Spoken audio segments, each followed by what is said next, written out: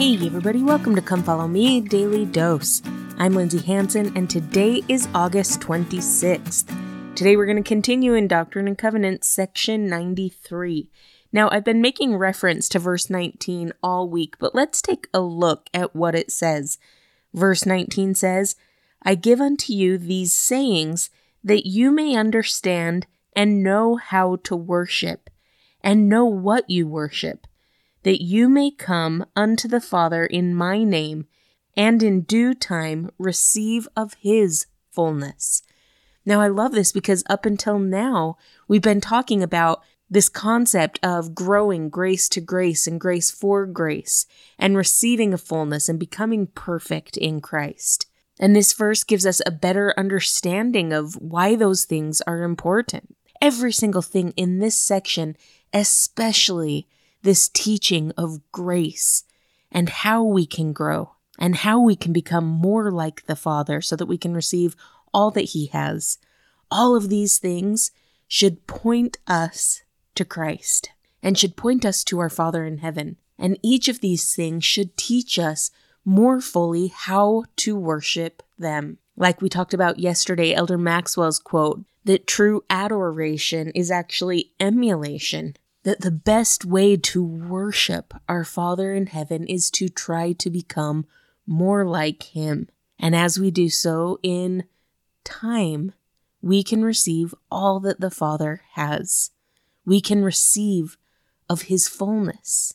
I love that promise and the hope that it gives me. Now, something that I absolutely love about this idea that we can receive a fullness of the Father's is that down in verse 21, it says that the Savior was the firstborn. He was the firstborn spirit child of our Father in heaven. And as tradition goes, the firstborn always receives the inheritance. But another attribute or another thing that we can learn about the Savior here in this section is that even though the Savior has the right to the entire inheritance, his ultimate desire and his ultimate goal is to share and to split evenly that inheritance with each and every one of us. Remember, in Romans chapter 8, verse 17, it teaches us that we can become joint heirs with Christ. Not under heirs or not sub heirs, but joint heirs with Christ.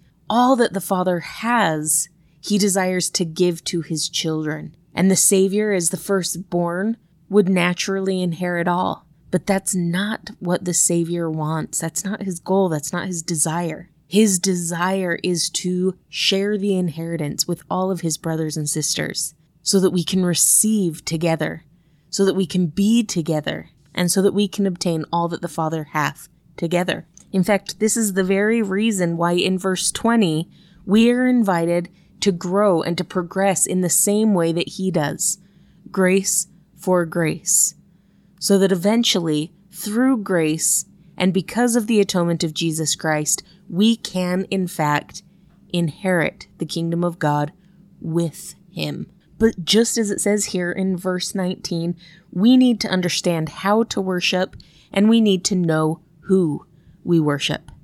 Remember what we learn in John 17, verse 3. This is life eternal, that they might know thee, the only true God, and Jesus Christ, whom thou hast sent. My friends, it is vital that we understand and know who we worship. And just as I've said all along this year, how do we come to know who we worship? Just the same way we come to know anyone, by spending time with them, by fostering that relationship. We can do that in the scriptures. We can do that in the temple.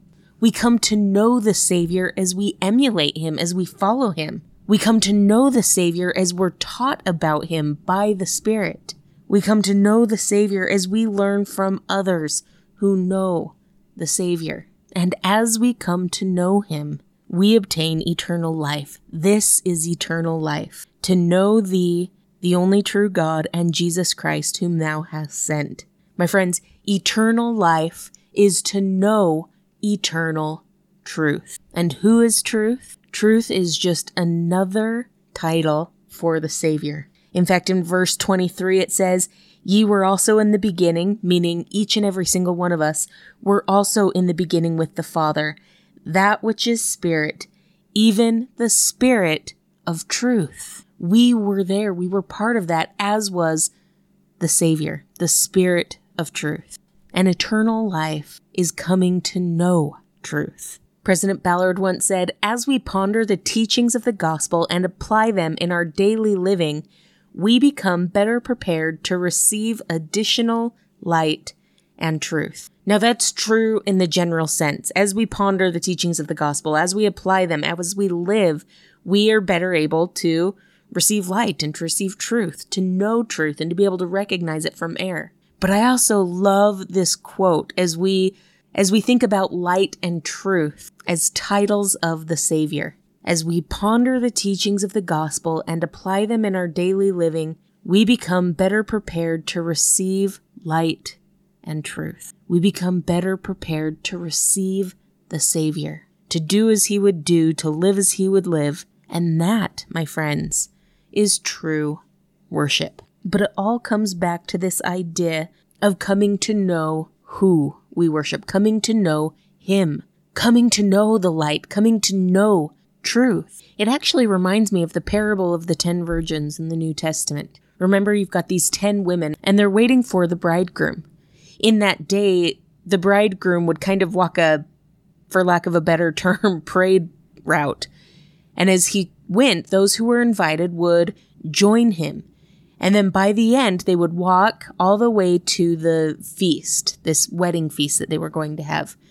And so oftentimes it was in the evenings and there were big groups. And so it took a while to gather everyone up.